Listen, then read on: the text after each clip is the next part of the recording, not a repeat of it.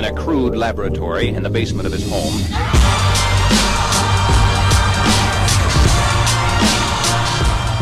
And welcome to the CEO Rater podcast. It's your host, John Mayetta. Check us out online at ceorater.com.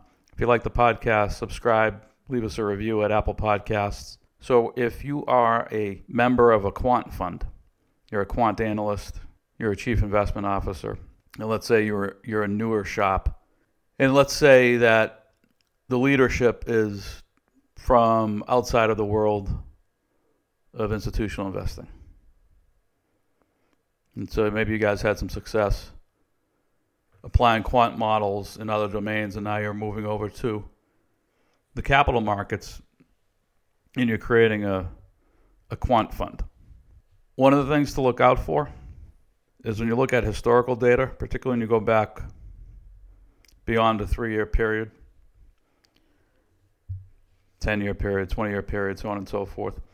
The thing to watch out for is one of any number of thousands of variables, but an important variable to consider is that around 2006, 2007, high-frequency traders came into the market in a big way, and a number of firms would execute fake orders. So they would drop a bunch of buy orders on the market, a bunch of sell orders on the market to solicit a reaction. And those orders would be canceled before the trade settled, i.e. fake orders. And that practice became pretty rampant. I'm not sure to what extent it exists today versus 07 levels if you compare it to overall volume today versus 07 levels, as a percentage of total volume in the domestic markets, the domestic equities markets. And I'm not sure, because I haven't stayed up on it, what regulatory methods may have been put in place to try to reduce that, speed bumps and things like this.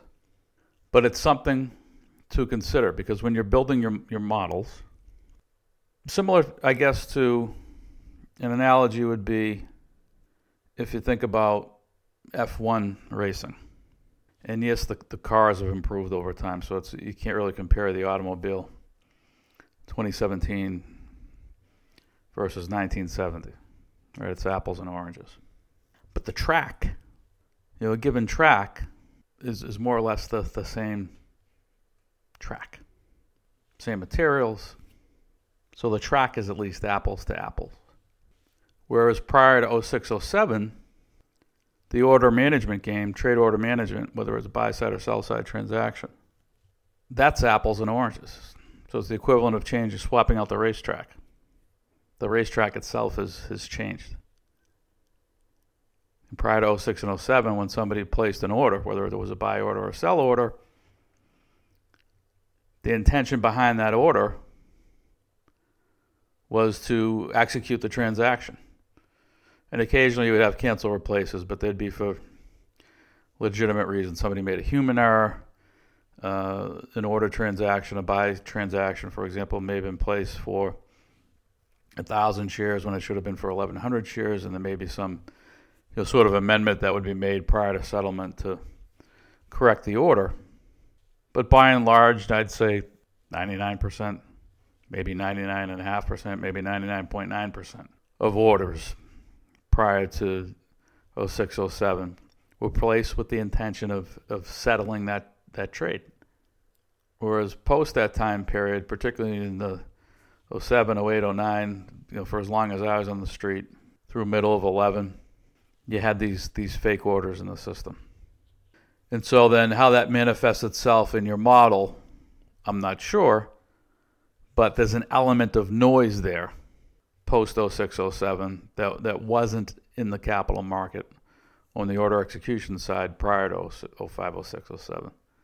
So something to factor in when you're assigning weightings to variables. So that's my thoughts on quant investing, particularly if you're a newbie to the space. And then just the other item I had was Uber, and you're going to see a lot of dirt in the news. You have Uber and Google in court with each other.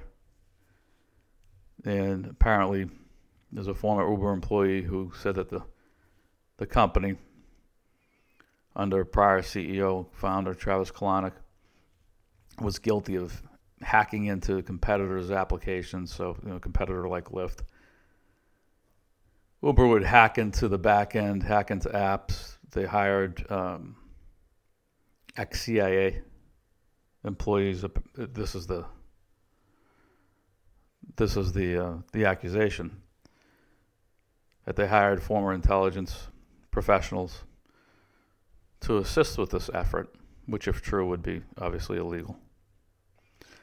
But the reason I mention this is what, if you're Dara Khosrowshahi and you leave Expedia to go to Uber because Uber's the sexy name, it's a high-profile company, and I guess they made him whole. Probably they made him whole and then some. I guess he left a couple $100 million on the table on options at Expedia. But this is what happens when you jump in with both feet as a CEO into a story with hair on it. It's going to take years to clean this stuff up. Practices that used to go on under the old management leadership, it's going to take a while to end those practices. And the way to do it effectively is to show no mercy. If you have employees that continue with practices that you've said are no longer acceptable, and they shouldn't have been acceptable in the first place under the old regime, you've got to back up your words with action and take no prisoners. And if somebody goofs up and continues with a practice that is no longer acceptable, you've got to terminate that person. That's your only option. And you've got to do it quickly. And you've got to do it loudly. Not that you need to make that person's name public, but you send around an email to employees and say, we noticed this behavior, said it wasn't acceptable, and we had to fire the employee who continued with this practice. It's unacceptable.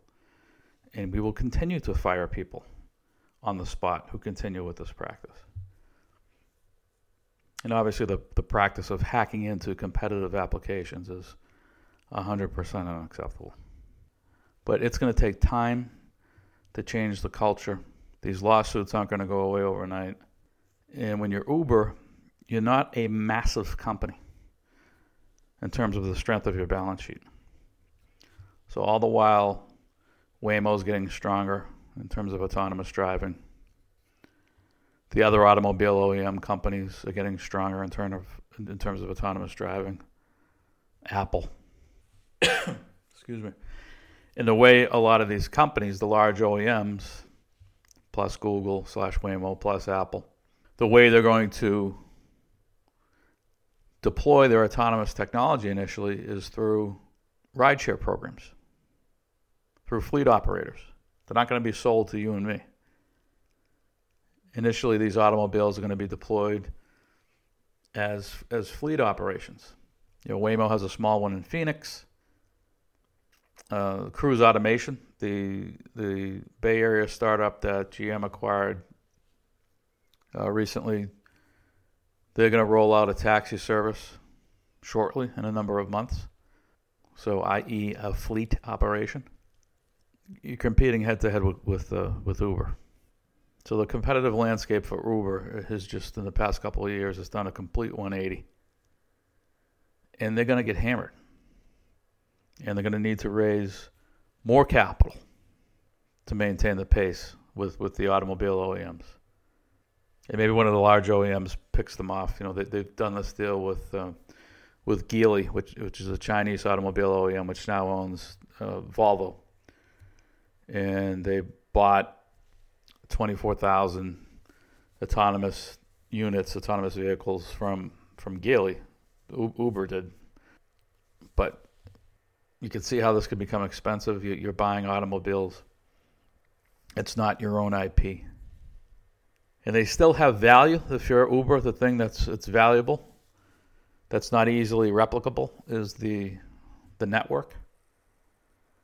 The network that's created by way of having, I don't know how many users they have, but by having apps deployed on customers' phones, you've essentially created a real-time network. So they have the ability to measure demand in real time and create demand heat maps and things like this, which they've done. That could be valuable to first responders, and I'm sure there are a number of other use cases. That's still valuable. But as these automobile OEMs start to roll out their fleets and ultimately roll out to consumers, they'll have their own network, an app-driven network. Cruise Automation has one, so on and so forth. So the value of Uber's network starts to diminish as competitors roll out their rideshare offerings, which leaves you, Uber, with very little in the way of intellectual property that's defensible. You have very little intellectual property to begin with, and now what you do have isn't quite so defensible, and therefore it becomes incrementally less valuable over time. Like for like. Now, if you continue to add thousands and thousands of users to the network, then that network growth offsets the decline in the fact that the decline in valuation brought on by the increase in competition. But if that network growth starts to slow, now you really run the risk of having a precipitous decline in the value of your network, because not only are you not adding nodes to the network isn't so defensible. So you're kind of getting hit from both sides. Enjoy the rest of the weekend. See you all next time.